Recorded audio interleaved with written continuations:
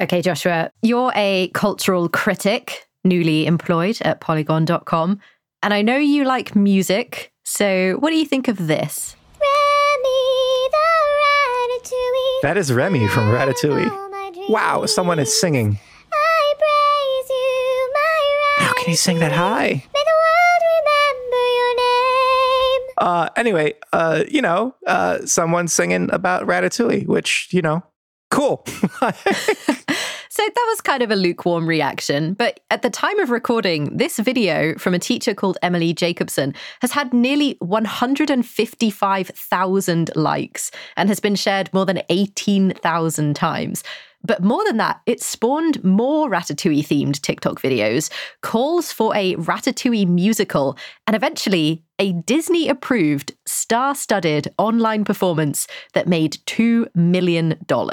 Yo, that's bananas. It's a little TikTok with big dreams. So we talked to just some of the people who were involved in this incredibly ambitious project to find out how this viral sensation became a fully fledged Broadway-style musical that was a huge success and helped raise funds for the Actors Fund, supporting actors and other theatre workers who were out of work due to the pandemic. We got to 2,350,000 people, which certainly blew our expectations. It also got approved by Disney, but they had to pull it off in just 31 days. Get it done, get it done. There was no time to think. When we get back, we meet some of the dreamers who turned this TikTok fantasy into a reality.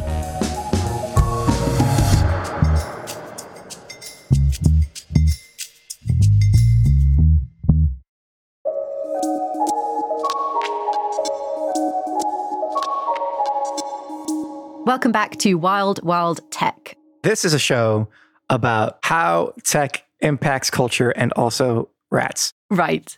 And the phenomenon of Ratatouille, the TikTok musical, and the possible effects of TikTok on Broadway in general is particularly interesting to me because, as you know, Joshua, I love a bit of musical theatre. This is something you've never talked about before. That cannot possibly be true. Surely I've given you a rendition of I Can't Say No from Oklahoma, from when I performed as Ado Annie a couple of years ago. Yeah, you're constantly talking about this. You're like, anyway, you're like, yes, algorithms, GameStop. By the way, I was in Oklahoma. So naturally, I watched Ratatouille, the TikTok musical, otherwise known as the Ratatouille-sicle, and I loved it. Wait, really? Is that a U pun, or is that what they're calling it? It's what the website is called. Wow, okay. Joshua's like, now I'm on board. But yeah, I loved it. So I was really excited to talk to some of the people involved. So let's start with the pair who were responsible for adapting the show, Michael and Patrick. Hi, I'm Michael Breslin, and I am a playwright and theater maker and performer based in Brooklyn. Hey there, I'm Patrick Foley. I am a playwright, performer, theater maker based in Brooklyn, and the book writer and producer of The Ratatouille, along with Michael. So you're probably wondering, how do a pair of playwrights, theater makers, and performers in Brooklyn end up being chosen to adapt a global TikTok trend? Michael and I created a show called Circle Jerk that went up in October in Brooklyn and live streamed for around a week. And it drew heavily on TikTok aesthetically, dramaturgically, energetically. And in our TikTok exploration, we kept coming across the Ratatouille musical trend. And then the night before Thanksgiving, Greg Noble, who runs Seaview, texts Michael and I being like, have you heard of Ratatouille the musical? Do you think we should try to bring it to Broadway? And Greg is basically like, great, get me a treatment by the end of the week. So tell me, what does it mean to get someone a treatment or just go about the business of making this musical? So they were kind of like the translators. They had to go through all the stuff on TikTok and figure out what to use and how. So we functioned as executive producers, and we also adapted the book from the original screenplay and also from various, social media, TikTok texts that we found. Because on TikTok, there are like a trillion Ratatouille songs. So we sort of sifted through and decided the handful of songs that would be logistically possible to use and also really serve the story. So that was one of the first things that we did. One thing I wanted to know was how they made that decision. Like, what gets to make the cut? I mean, there's so much incredible material online, and there are also so many different versions of the incredible material online. So it's also like, whose version of the Ratatouille tango are we using? But luckily, Seaview really helped us to aggregate as much content as we could to sort of winnow down. And then also the sort of Ratatouille musical TikTok community itself had put forward a set list basically in like various different ones. So we sort of drew from what was presented to us. And Dan was an incredible resource, as was Emily, in figuring out what had the most musical potential. So basically, if I understand this right, there are just people who, for whatever reason, decided to sing songs on TikTok about Ratatouille. And other people were like, let me do that also. And then it just became this thing, right? Is that, am I understanding that correctly? Yeah, pretty much. And then, obviously so many people got involved with the trend that I guess a big question for me was like, how do you decide which of those people get to be involved with this official production, right? Like, who gets their song sung by a real Broadway star, But I guess this is kind of the advantage and disadvantage of social media. Like, there are so many people on TikTok and so many of them were participating in this trend. But because of things like likes and shares, there's also a way to figure out what was most popular. So it became kind of like a popularity contest, like a little bit. Like, have you been on social media, Joshua? Fair. So, as Michael and Patrick mentioned, they had some experience with TikTok from their previous show, Circle Jerk. So I asked how they drew from that experience when they were adapting Ratatouille. So Circle Jerk is in 3 acts, and in the final act of that show, the characters sort of get sucked into their iPhones in a kind of way. And the whole story is told in a triptych of iPhones, which is similar to what actually wound up being presented in Ratatouille. So we sort of found this storytelling form that could collage social media posts, this concept of the story, where people are telling stories on their social media all the time. And also our original text, and also other viral material from the history of viral material, like YouTube videos, etc. So we sort of created this quilt of content, but it was actually telling one broadly singular story. This is super interesting. I think this is more about just using the form of TikTok. You're turning something that people usually consume on a smartphone screen, right? So portrait, tall and thin, but you want to make it like a production that is going to be streamed on televisions and laptop screens. So you want it to be landscape. So what you do is you put 3 of them, side by side, and you kind of use the TikTok filters and stuff like that to make it look give it that TikTok vibe. So Michael and Patrick were clearly the right people to adapt this material, given all their previous experience. But I wanted to know how they found the experience. It was kind of a dream to work on material that has been created through this new platform that facilitates fan to creator, fan to fan, creator to creator collaboration, and then sort of flattens that kind of hierarchy. I'm not a big theater head, but my favorite theater experiences have always had a sense of play to them, where naturally everything is intentional and mostly thought out and such.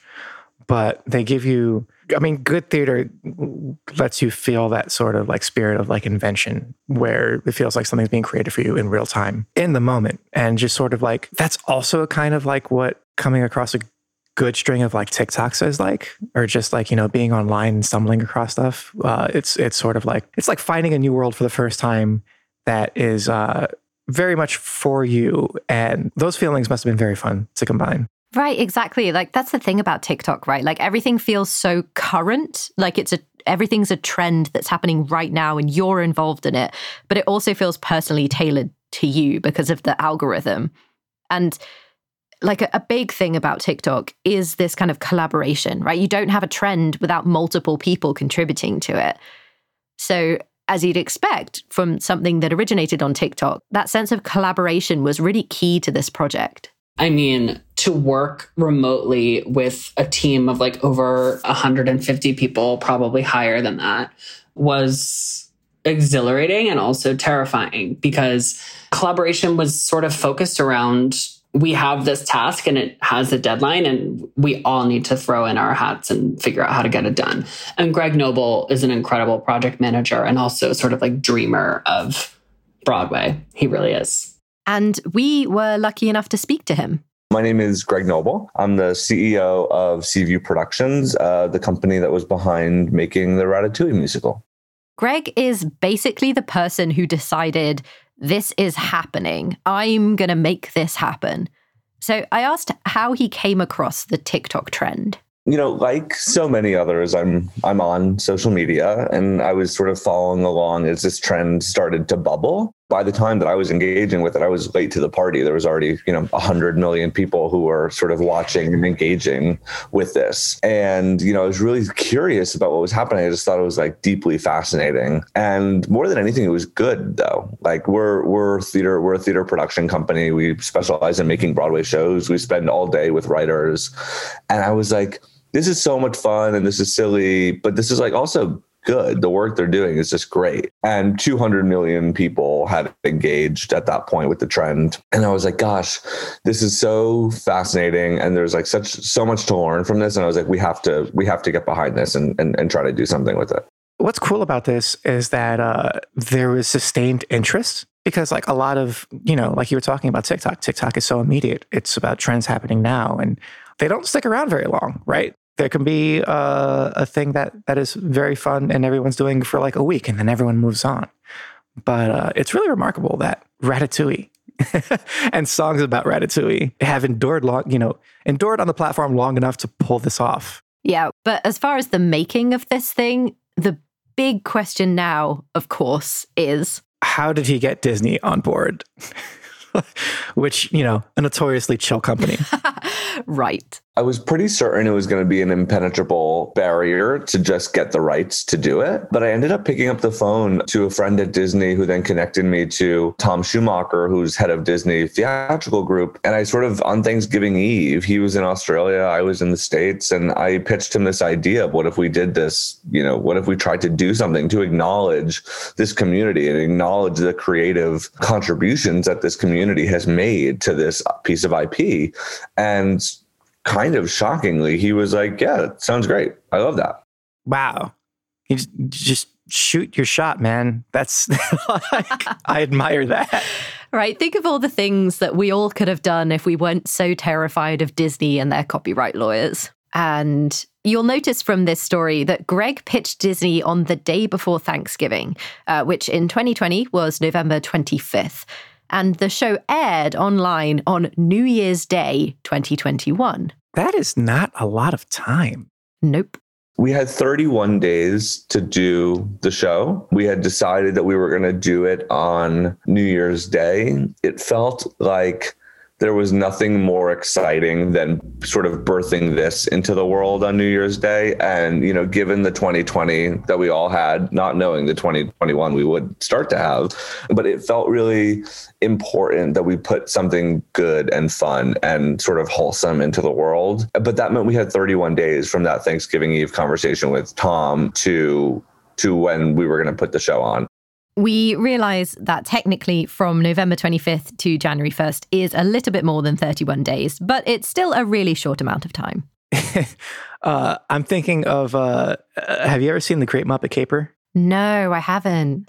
Oh my God. All right. So there's this big musical prologue where it's just called Hey, a Movie. And it's about them literally putting together the movie that you're about to watch. Amazing. And I'm getting that energy here. Yeah, it was challenging, to say the least. So I asked Greg to talk me through some of the challenges that this unique project presented. It was hard to get people's attention sort of early on. Like the cast members, we were asking them, Broadway legends and frankly, like just culture legends like Wayne Brady and Adam Lampert. We were asking them to sort of record videos of themselves dressed as rats on Christmas Eve and send them in so we could sort of make our deadlines. And so the time frame was it usually takes 7 to 10 years to make a musical, and we made one in 31 days. And it took a lot of, creative efficiencies and just understanding the culture in which we were getting involved, right? Like the culture of TikTok is a whole thing unto itself. And there's a code of ethics when you participate, in that community and any social community that you need to understand that we didn't inherently understand. So it was a lot of education to make sure we weren't making missteps. I think one of our biggest fears was like having the internet come after us. And that was a really scary idea. And so we were like, we have to do right by this community and we need to do right by this process. And, that started to be the biggest challenge. I'm just imagining these guys calling Adam Lambert and being like, hey, can you put on a rat costume and sing? I bet it's not the first time someone's asked him that. Probably not. But I tell you what, though, like for all that they were obviously making people do things quite quickly, it does sound like they were trying to be ethical about this whole thing. And I think that's good, especially given that they had no idea whether it would even be a success. Yeah, there's this sort of like mentality when it comes to, people from like more traditional media, sort of like coming to something big on digital media, right? Where it's just sort of like seen as something to strip mine and reuse and without any respect for the community there, So it is really cool. And unfortunately, kind of unusual that they did have this sort of respect for that. And what kind of expectations that they have for working with all this? Yeah, like I think it's pretty great, especially given they had no idea whether this would even be a hit, right? Like they didn't know whether this was going to be successful at all. At some point, I revisited the grosses of Ratatouille, the movie, because the movie had come out so long ago. And I remember it being a thing that we liked, my generation enjoyed. But I was like, how big was that movie? And I looked and it was almost $1 billion in revenue. And I was like, this is obviously much bigger than just what's happening on TikTok. And I was like, if we can penetrate the market of people who don't even know what TikTok is, but just like Ratatouille and are happy to just watch this because they like Ratatouille. There might be a lot of people who choose to tune into this. We had a really high goal of 100,000 people watching and $1 million. And, we got to 2 million and 350,000 people, which certainly blew our expectations. That is incredible. Yeah. And that amount of money is obviously amazing, especially because it went to the Actors Fund, a charitable organization that supports workers in the performing arts and entertainment. Oh, that's great. I knew that the money was going to charity. I did not know which charity. Yeah, it's, performing arts have been affected more than a lot of other industries by this pandemic. I mean, obviously a lot of industries have been affected, but, theaters have been closed for a long time, longer than in history, right? And kind of in that context, I wanted to know what Greg thought the ongoing effects of this production would be on the world of musical theatre. I really believe that this is a huge game changer. Not our show necessarily, although I like to think we're part of it, but the platform altogether completely upends, how we think about development. And, if it weren't for this show, there's 12 writers literally across the world who our office wouldn't have a relationship with. And some of them are 17-year-olds in, X state and, people in Australia. It's like we would never have had the opportunity to meet these artists who we have an intention to continue developing new work with and understanding what else they want to do. Yeah, no, it's been really encouraging to see the ways that the arts in general have been adapting. There have been ways for performers to get out there, even though stages are closed. And this was this started by a bunch of random people doing TikToks, but now maybe that can mean a bunch of random people can also do something like theater. Yeah, I've been singing all my life, and I've sometimes had this wild fantasy that one day, like a producer or a director or someone will like hear my voice and discover me, you know, like kickstarting a successful career in musical theatre. But thanks to TikTok, some of these people might actually find themselves living that dream. Yeah, I mean, that's happening more and more. People are doing cool things on social media and getting noticed just because of that. Right. And when we get back, we will hear from one of the TikTok creators whose life has changed thanks to his contributions to the Ratatouille.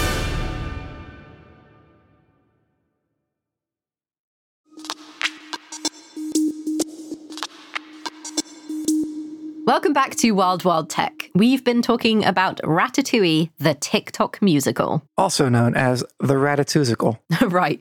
We heard from Greg, who first got the green light from Disney to make this show, and Michael and Patrick, who were in charge of the adaptation. But when I knew that we were going to do an episode about the Ratatouille, there was one name at the top of my list. My name is Daniel Mertzlift. I am a 27-year-old composer and arranger in New York City. Daniel, as you may have guessed, composed and arranged the Ratatouille, but he was also one of the TikTok creators responsible for the viral trend behind it. And he has a familiar story for how he got into TikTok. It goes way back to the beginning of the pandemic when I found TikTok was sort of a place, it was a place of escapism, really, because, you know, there was just so much bad news everywhere.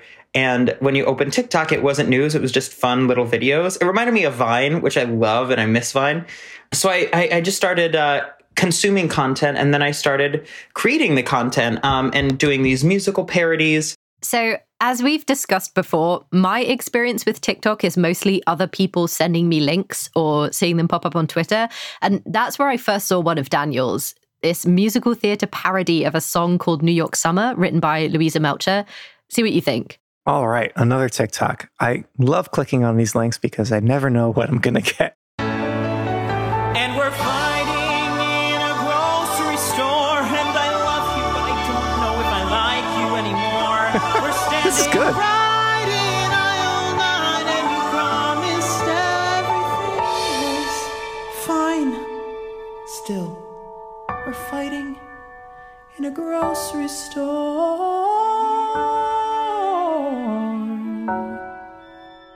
And I love you, but I don't know if I like you anymore.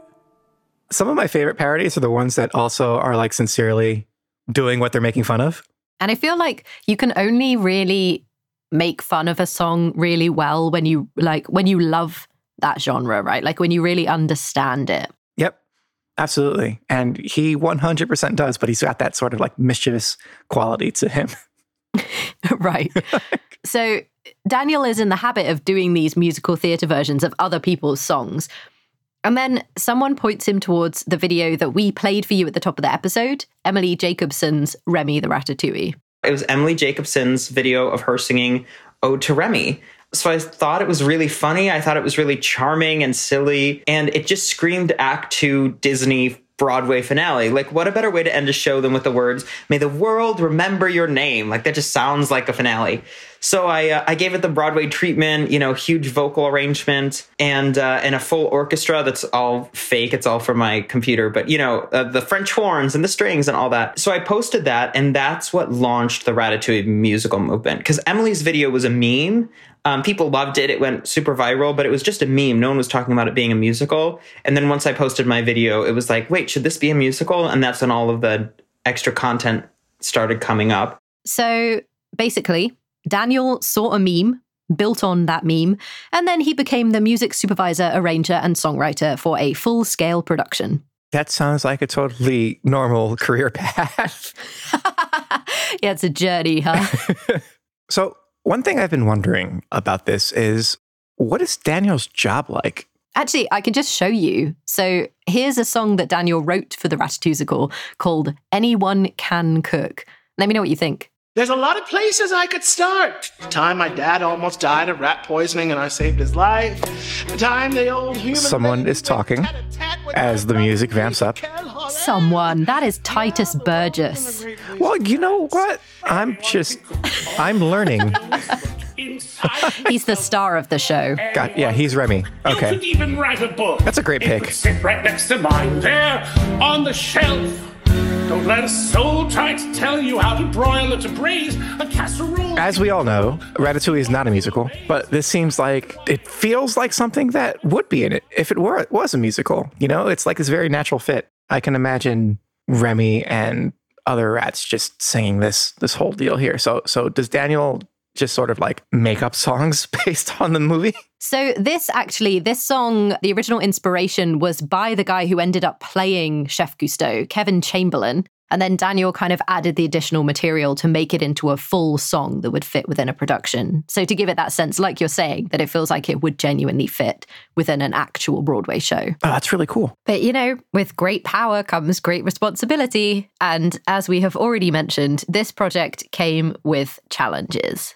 I mean, obviously, doing it all in isolation was difficult at times, but even more than that was just how quickly everything came to be, where I got the call from the producers on December 4th, and the concert was January 1st, like a fully produced concert with an album. And like from the first arrangement that I did, it was 13 days until we were in a studio with an orchestra recording. So like we were like working on charts the evening before we were recording with the orchestra. And it's not like we were like editing things or like, you know, it was like they didn't exist. Like we literally had nothing. So it was just the timeline was like so insane where I would do an arrangement or write a new song. It would go to Macy Schmidt, our brilliant orchestrator. She would orchestrate it. It would go to our copyists and our music director, Emily Marshall, who's fabulous. And it was just like a conveyor belt, basically, of like, get it done, get it done. There was no time to think. Luckily, Daniel's prior experience helped him to work to that intense deadline. There was no time. It really was just trusting my instincts. And I think that that's also what creates the best art. Like, I know I create my best art when I'm on a deadline. Same.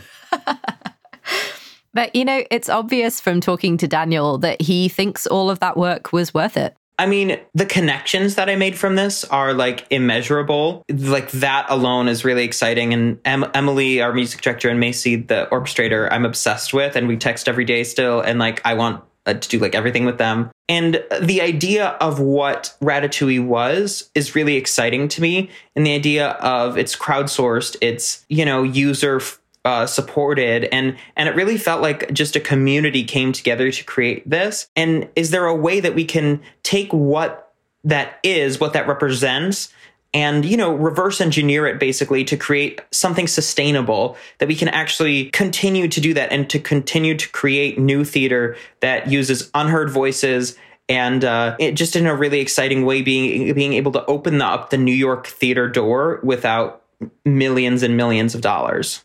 That's huge. You know, one of the things that's great about theater is also one of the things that makes it so hard to get into, which is like there are only so many stages and everyone wants to be on them. So yeah, TikTok has kind of done some good here, right? And I asked Daniel what he thinks it is about this particular platform that enabled something like the Ratatouille to happen. There's so many parts of TikTok that really allow something like Ratatouille to happen. And the two main ones are the duet feature and then the For You page algorithm. So basically with the duet feature, you can take a video and then you can duet yourself also like performing with that video. But then you also can just use the sound. So a lot of people used my original sound when they were creating this and did like dances to it, or talked about like their costume design while the song was playing in the background, or like pretended they were a director or in the audience using that sound, which got it out there. Then it's also all about the algorithm on the For You page, which is something that all of the other tech companies really want the code for. And I understand why. And basically, for those of you who don't understand how that algorithm works, there's a For You page, which doesn't require you to actually follow anyone. It only is based on the things you interact with. And that is not just likes. It's likes, comments, when you send it to people, how long you watch these videos. And then like the easy version to understand is, oh, you know what? He likes a lot of videos that have a hashtag musical theater. Yeah, we've talked a lot about TikTok's algorithm in previous episodes, but also this duet feature is one that's gotten a lot of attention lately, not just with things like this, but earlier this year, people got really into sea shanties. Yes. Which is really funny, but also like people spent this last year mostly in isolation, and it like singing old-timey whaling songs together was a new way to connect with people using this fun platform that everyone's on right now. Yeah, and one thing Daniel brought up is how the duet feature can make you feel like you're connecting with people that you really admire, right? Like, you know, if a performer from one of my favorite Broadway shows sings their half of a song, of course I'm going to want to duet that so that I can feel like I was up there on that stage with them.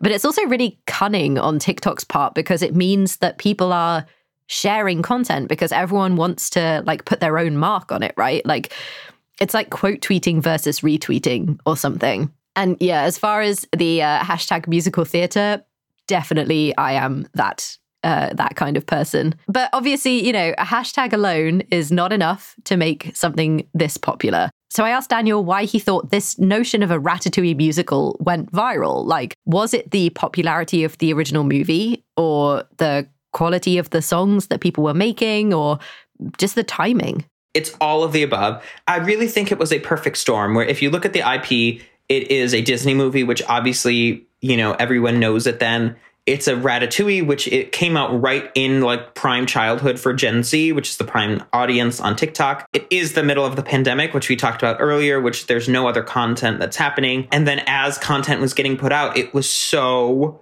good. Like Emily's song was funny. Like I liked my video as a joke, but then all of these like really, really well-written songs started appearing. So I think it's a combination of all of those things. And then the last thing is just like the story itself. It's an underdog story. You know, like there's no reason that those two characters, Remy and Linguini, should succeed, and they work together.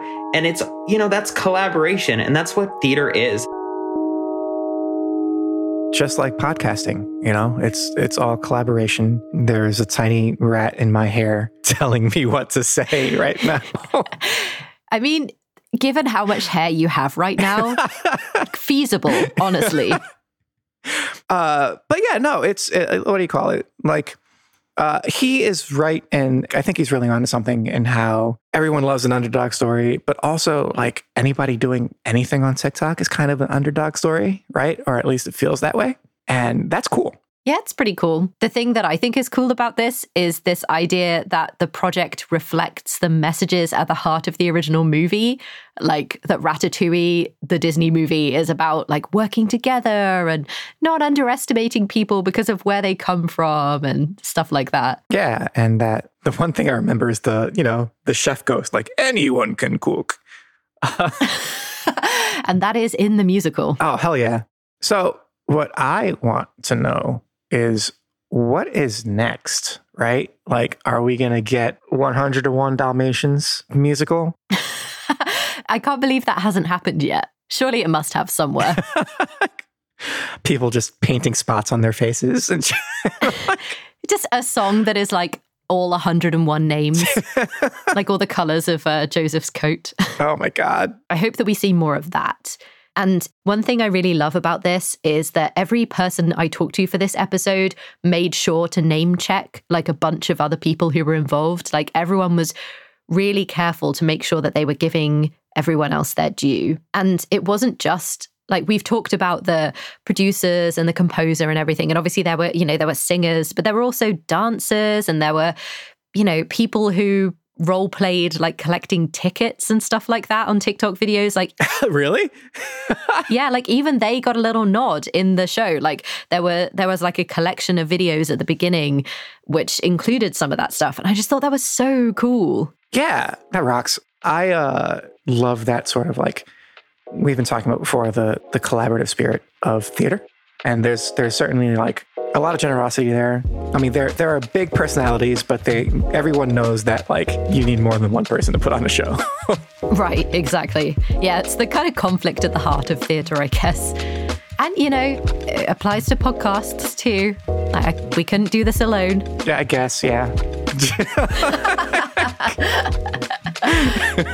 Okay. Yeah, we do have people that we thank every time because this is a hard thing to do and to make sure it sounds good and gets to you. And we are very grateful for all of the people who make this possible. Do you want to tell us who those people are?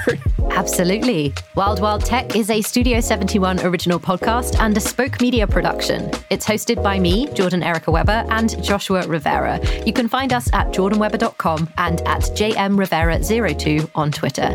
Our producers are Reyes Mendoza, Cody Hoffmuckel, and Janiel Kastner, with help from Trey Jones and Clay Kim. This episode was mixed by Will Short.